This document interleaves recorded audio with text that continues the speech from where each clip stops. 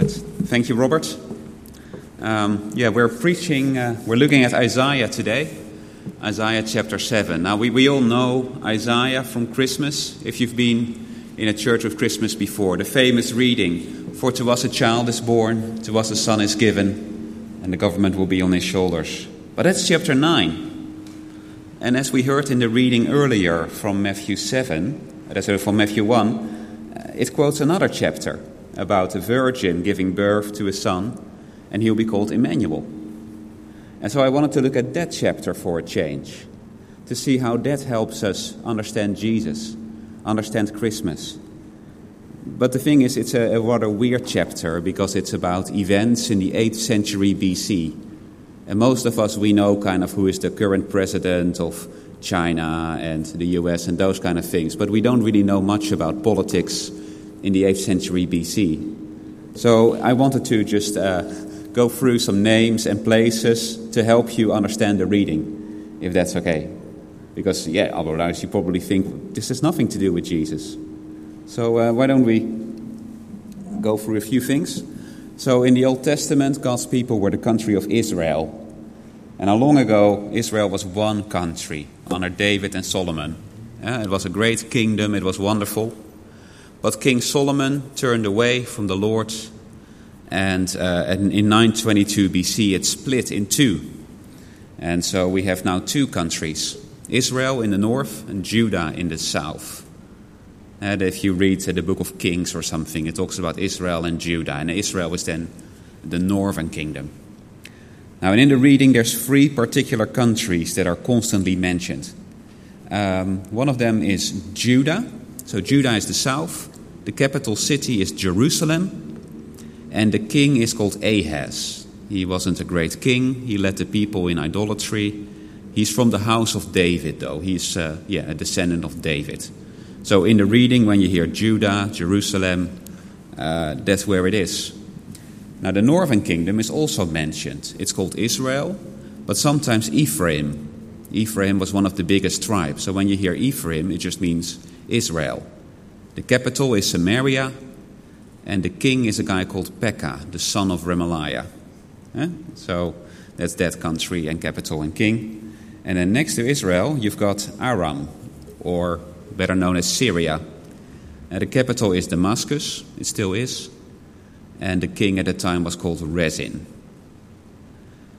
Now, okay, so that is the main players. But what was happening? Well, there was a big crisis for Judah because Jerusalem was besieged by Israel and Aram. They sent armies to attack Jerusalem, which is rather a scary thing, isn't it? We've seen sieges on the news, Aleppo. A national crisis. Now, I don't know what you would do in a crisis. We'll think about that in a moment. But King Ahaz, he had his own plan. He was going to ask the Assyrian Empire for help. The big superpower to the north is Assyria. And he says, well, if I just give them a lot of money and serve them, I will ask them, can you please get rid of those other countries? His plan is to ask Assyria to save them. That's not in the passage, but we know it from other places. So, that is the background to today's reading. Let me first pray, and then God will speak to us as we read Isaiah. Let's pray together. Father, thank you for your word. Thank you that you've been speaking through the centuries, and you've been speaking about Jesus. Pray that as we hear an unfamiliar chapter, that we would see Jesus, and that we'd come away encouraged to keep trusting him, to keep following him. In Jesus' name, amen. April.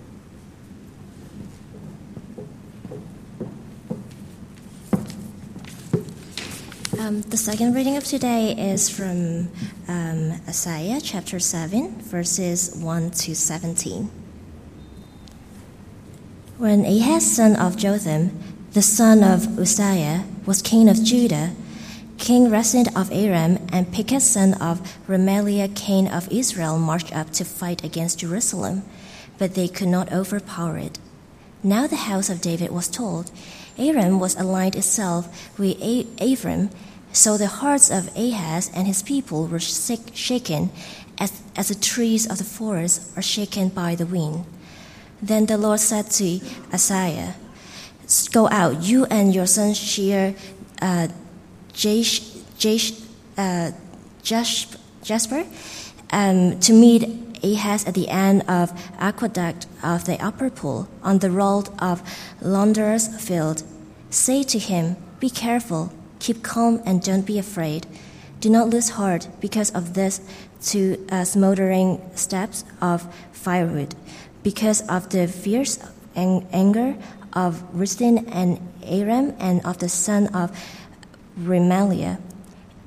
Ephraim and Remaliah's son have plotted your ruin, saying, let us invade Judah, let us tear it apart and divide it among ourselves, and make the son of Tabeel king over it. Yes, this is what the sovereign Lord says. It will not take place, it will not happen, for the head of Aram is Damascus, and the head of Damascus is only Rezin. Within 65 years, Ephraim will be too shattered to be a people. The head of Ephraim is Samaria, and the head of Samaria is only Remaliah's son. If you do not stand firm in your faith, you will not stand at all. Again the Lord spoke to Ahaz, ask the Lord your God for a sign, whether in the deepest depths or in the highest heights. But Ahaz said, I will not ask, I will not put the Lord to the test. Then Isaiah said, hear now, your house of David. Is it not enough to try the patience of humans? Will you try the patience of my God also? Therefore the Lord himself will give you a sign. The virgin will conceive and give birth to a son, and will call him Emmanuel. He will be eating curds and honey before he knows enough to reject the wrong and choose the right. For before the boys know enough to reject the wrong and choose the right, the land of the two kings you dread will be laid waste. The Lord will bring you and on your people, on the house of your father, a time unlike any since Ephraim broke away from Judah. He will bring the king of Assyria. This is the word of the Lord.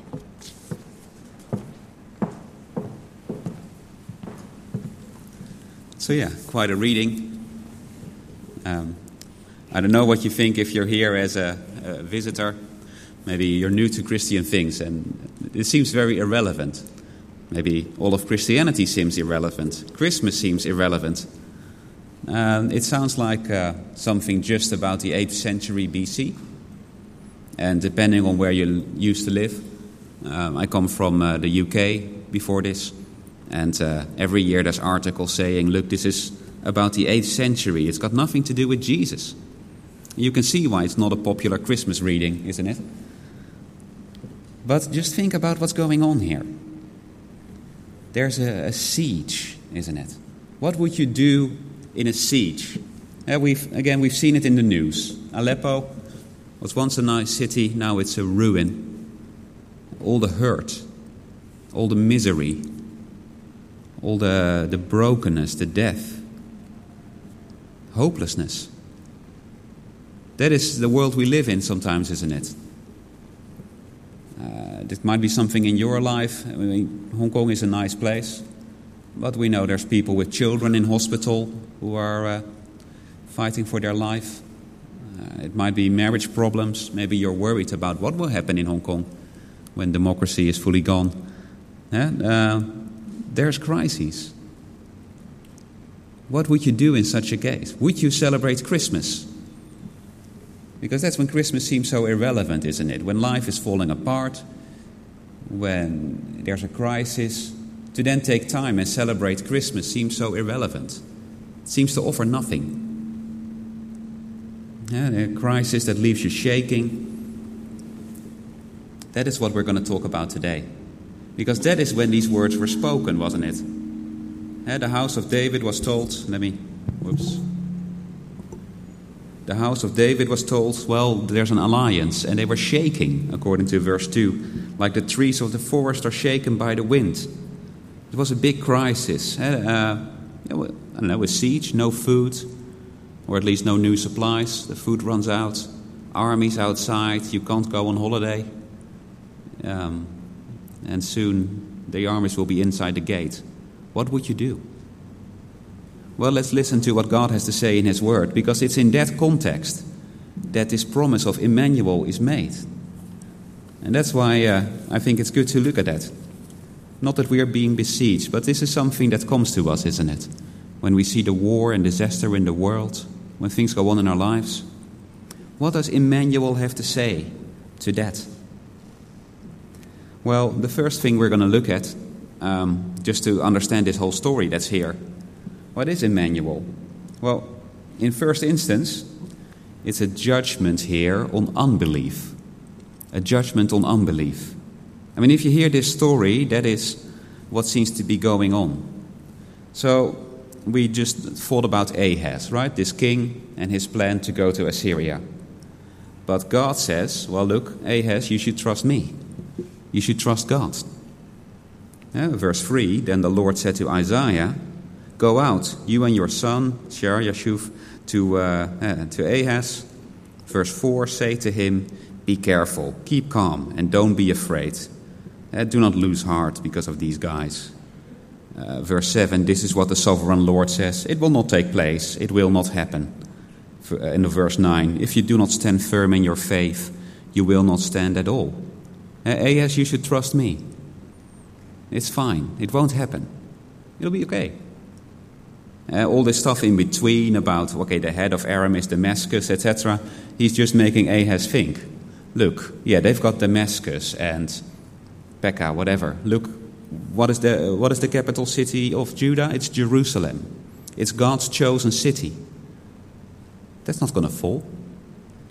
And who are you? You're the son of David from this eternal dynasty. You're not going to fall, right? He should trust God's promises that he's made about Jerusalem and the house of David. But does Ahaz trust? Well, no, isn't it? God says, look, I will even give you a sign. Verse 10. Again, the Lord spoke to Ahaz. Ask the Lord your God for a sign, whether in the deepest depths or in the highest heights. I'll do a miracle to prove it to you. But Ahaz said, I will not ask. I will not put the Lord to the test. Ahaz refuses. Now, this is not just very holy. I'm not going to test God. I'm not going to ask for a sign. Because God tells him, ask me for a sign, right? He's just disobedient. I mean, we know why Ahaz doesn't want a sign.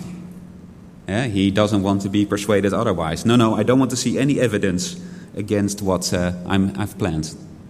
That's what's going on here. This king who just has his own plans, and he's not going to listen to God. And you can hear how God is angry then, isn't it? Verse 13. Then Isaiah said, hear now, you house of David. Is it not enough to try the patience of humans? Will you try the patience of my God also?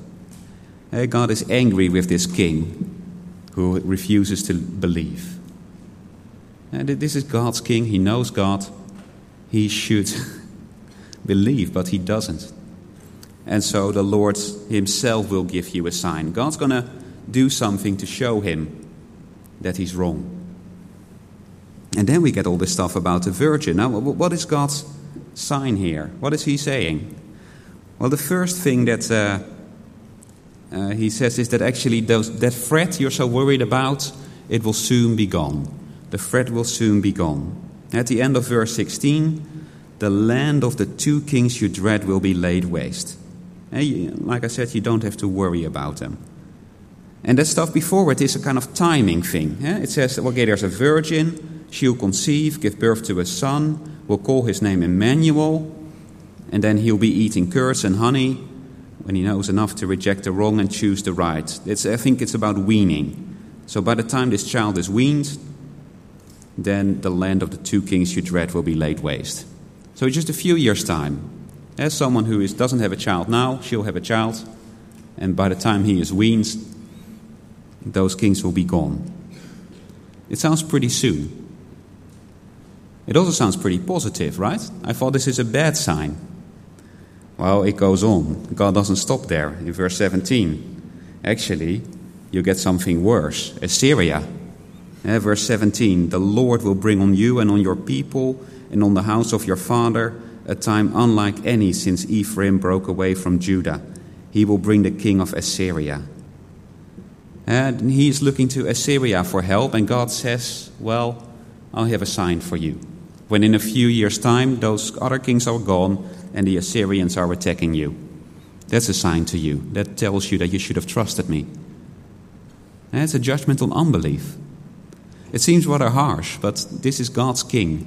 He's held to a high standard. But if you read it like this, it makes a lot of sense. But it seems to be a child in Ahaz's time, right? Going to that verse about the virgin conceiving and bearing Emmanuel. It seems to be in Ahaz's time. Isaiah has a lot of these kind of timing things. I mean, to give an example, I'm pretty good at IKEA cupboards by now. I moved to Hong Kong 5 months ago. I've done a lot of IKEA building. I can do it pretty well now. And maybe you don't believe me. So I'll give a sign. You go for lunch. And when the time you got back, the cupboard is standing up. Right? Something like that. It's a timing thing. And I think that is what's going on here. When in a few years' time, the time of a pregnancy and weaning, and then Assyria is attacking you, that is a sign to you, Ahaz, a sign of judgment. Again, that's how most people would read this on first face. Although then we have to think, okay, but isn't this a virgin birth, about a virgin conceiving? On the other hand, depending on who you've read, people will say, well, it never was about a virgin. Richard Dawkins, the famous British atheist, it's often said, it just means young woman. And it's just a mistranslation to say it's virgin and gives birth to this legend. Some translations of the Bible put it like that. It is about a virgin birth. If you have a Good News Bible, it just says a young woman who is now pregnant will have a son. Is this a virgin birth? Well, I think it is a virgin birth. It does say, a young woman, that's true. But it's a young woman who has not yet given birth. That is kind of the meaning. There's various words for young woman, but this is the kind of the deeper meaning of the words. And in an age without contraception, that's pretty close to a virgin, isn't it? There's another word that people say, well, that is the word for virgin. But if you look up that word in the Bible, there are sometimes non-virgins used, and that word is used. So the other word does not mean virgin. And this is the closest word for virgin. This is the best use, the most suitable word for virgin. However, even though I think it can mean virgin, and it means a young woman who is a virgin, I don't think it's a miracle. I don't think it's a miracle. It doesn't have to be a miracle, because virgins often conceive. I know a few virgins who have conceived. It happened on their wedding night, right? The thing about a virgin conceiving is that there was no guy involved. That was the special case with Mary. But someone who's a virgin and then becoming pregnant, that happens. And so it can easily be read that way, and I think Ahaz would read it that way. And certainly it has to be something for Ahaz, right? It's a sign for Ahaz.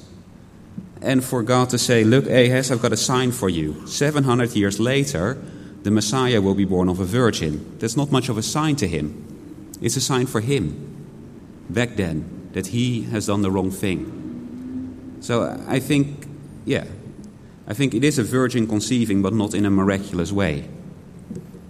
And in saying that, I'm not saying Jesus was not born of a virgin. He was, because Matthew emphasizes the lack of contact, the lack of physicality. But that's just not what this verse originally meant. That's all I'm saying. But so then, what does it mean? Is it not? If it's not a straightforward prediction, how do we get to Jesus? Well, we'll come to that in a moment. But first, I guess at the same time, you hear this judgment on unbelief, and some of us are worried, right? What does it mean for me? What does unbelief look like? Because here is Ahaz, and he's just asking the Assyrians for help. Why is that wrong? And how would we do the same, maybe? I mean, if I'm sick, can I go to the doctor? Or should I just don't fear, do nothing, stay calm? Well, the thing is, Ahaz had an explicit message from God here, isn't it? He's got a prophet saying, don't fear, right? Don't go to the Assyrians. It'll be fine, because this is God's city. And yeah, he disobeyed that.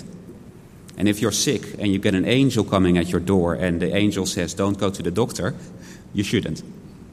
But the thing is, that usually doesn't happen, right? God can use doctors.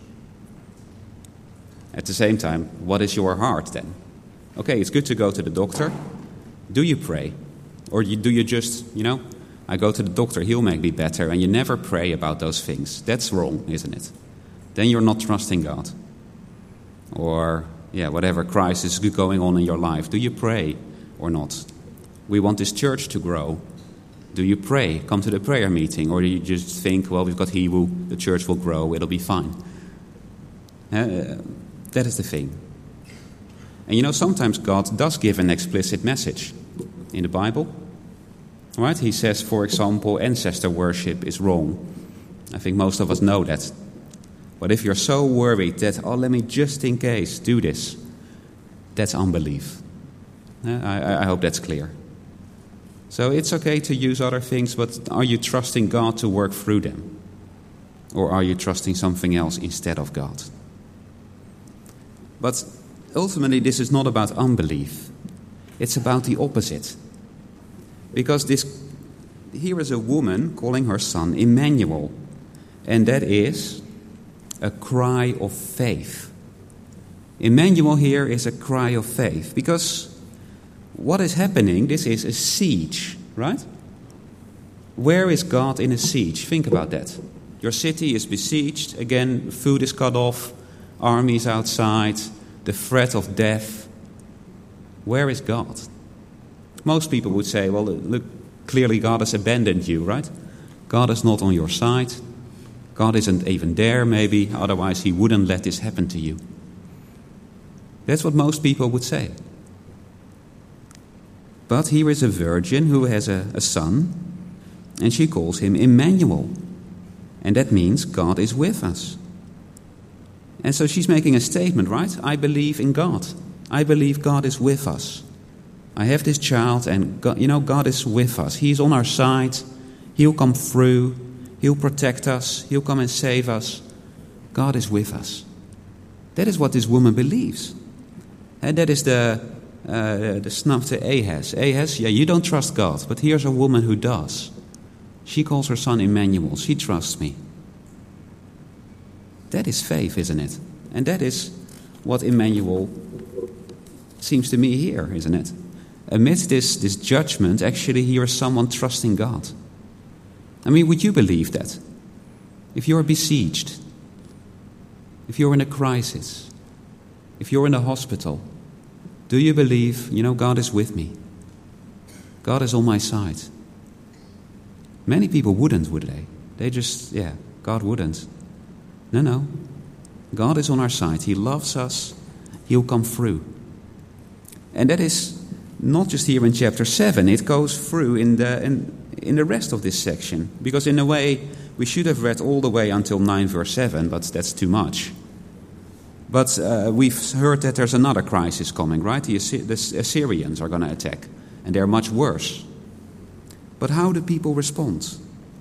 If you go to chapter 8, and the Assyrians come, 8 verses 9 and 10. It's the same idea. 8 verse 9. Raise the war cry, you nations, and be shattered. Listen, all you distant lands. Prepare for battle and be shattered. Prepare for battle and be shattered. Devise your strategy, but it will be thwarted. Propose your plan, but it will not stand. For God is with us. It's faith. It's an expression, no, God is with us. It won't happen. God is with us. That runs all through this section, this faith in a crisis, faith in the darkest times. God is with us. Faith that keeps trusting. And that's a trust that is encouraged. Faith that keeps on trusting. And God encourages that faith. God constantly says, don't fear. Like to Ahaz, 8 verse 12, do not fear. And all those children, they have meaningful names. They have difficult names. There was a young baby here in the first service. Don't know what he's called. Probably not Shear Yashuf or Mahershal al-Khashbaz. But God says, okay, give this child a special name. God's people will return. Or those guys will be gone. And now Emmanuel. God wants us to keep trusting him. In crisis after crisis, there's faith that God is with us. And then that looks like faith. And if you're here and you're not a Christian, that's what Christians look like to you. Right? People who seem to have this belief in God when everything seems to be against them. And you just think, why? Why would you have faith? Why would you hope in God when all this is happening to you? Why hold on to these promises that seem so empty? That is Emmanuel, isn't it? It's a cry of faith. But the thing is, it's faith that is fulfilled. Because it is a promise fulfilled. You think this woman was wrong to trust God. But you read on in Isaiah, chapter 7, they keep trusting. Chapter 8, they keep trusting. What happens in chapter 9? It's the famous reading. In chapter 9 is a child born. And that child brings peace. We're going to read it on Saturday evening in the Christmas Eve service. What is the famous Christmas passage? Well, the people walking in darkness have seen a great light.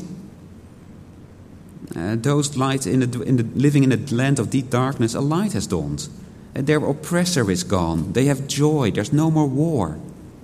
And suddenly that becomes meaningful. We hear that passage read, it's nice. Actually, that was encouragement for people in a siege. People at a terrible crisis, fearing for their lives. But they weren't fearing. They were trusting God.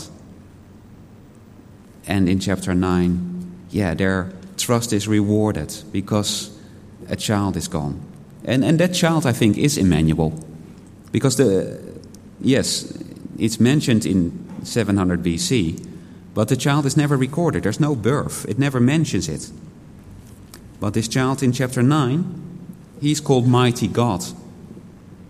Here is a child who has come to us, and he is called God. So that child is Emmanuel, ultimately.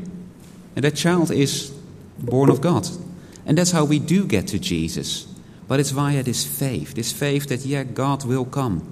God will come and save us. He's on our side. And that is what Matthew has in mind. And can you see what Matthew is doing? He's not saying chapter 7 predicted that Jesus would be born of a virgin. But he is saying chapter 7 predicted that God would come and save because he's with his people. And that is fulfilled in Christmas, isn't it? We look at Jesus and we see, God is on our side.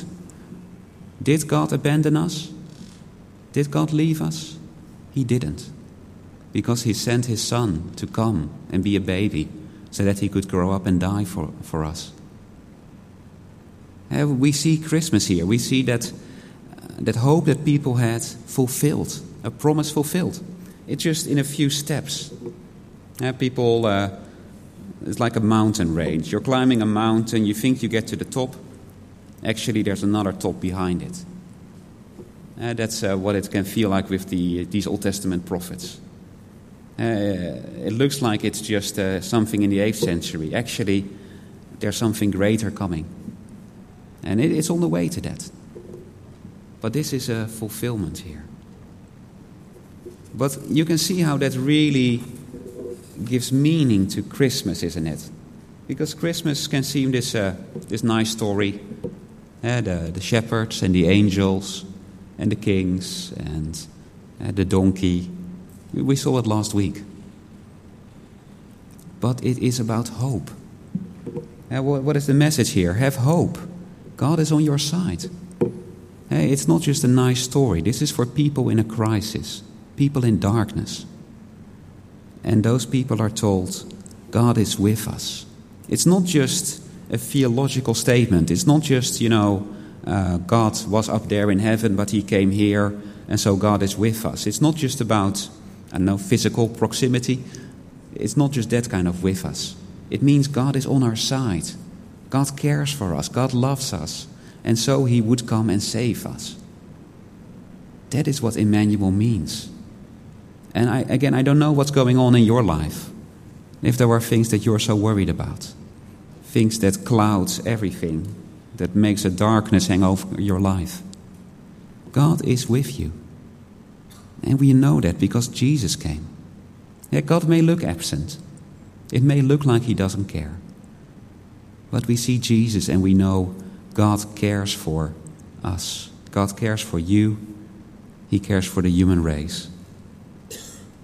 And that's what makes it such a great Advent passage, isn't it? Advent is when we're kind of waiting for Christmas. We're in the dark, waiting for the light to come on, which is why we have these candles.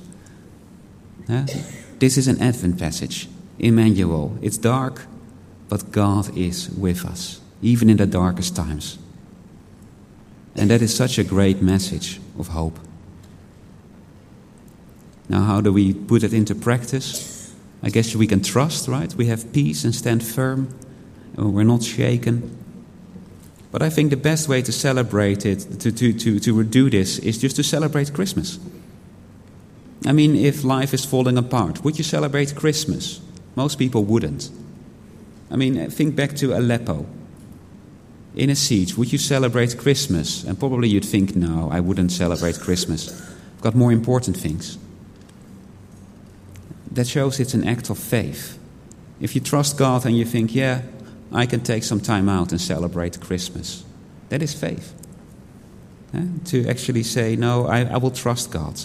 I'm not going to trust in me sorting it out. I know God is with us. God is on our side. God will sort it out. God will come and save one day. I'm going to celebrate Christmas. I'm going to stop studying for my exams. I'm going to stop worrying about my work. I'm going to celebrate Christmas and remember Jesus. That takes faith. And if you're here as a visitor, yeah, that is why we celebrate Christmas. It can seem blind, but actually it is real. Can you do that? Can you stop worrying? Christians have something that stops worry. They have faith in Jesus, who will come back. Well, why don't we stop there? Why don't we sing a great prayer? O come, Emmanuel. I love this song because it has this tone. It says, come, rejoice, because Jesus will come back.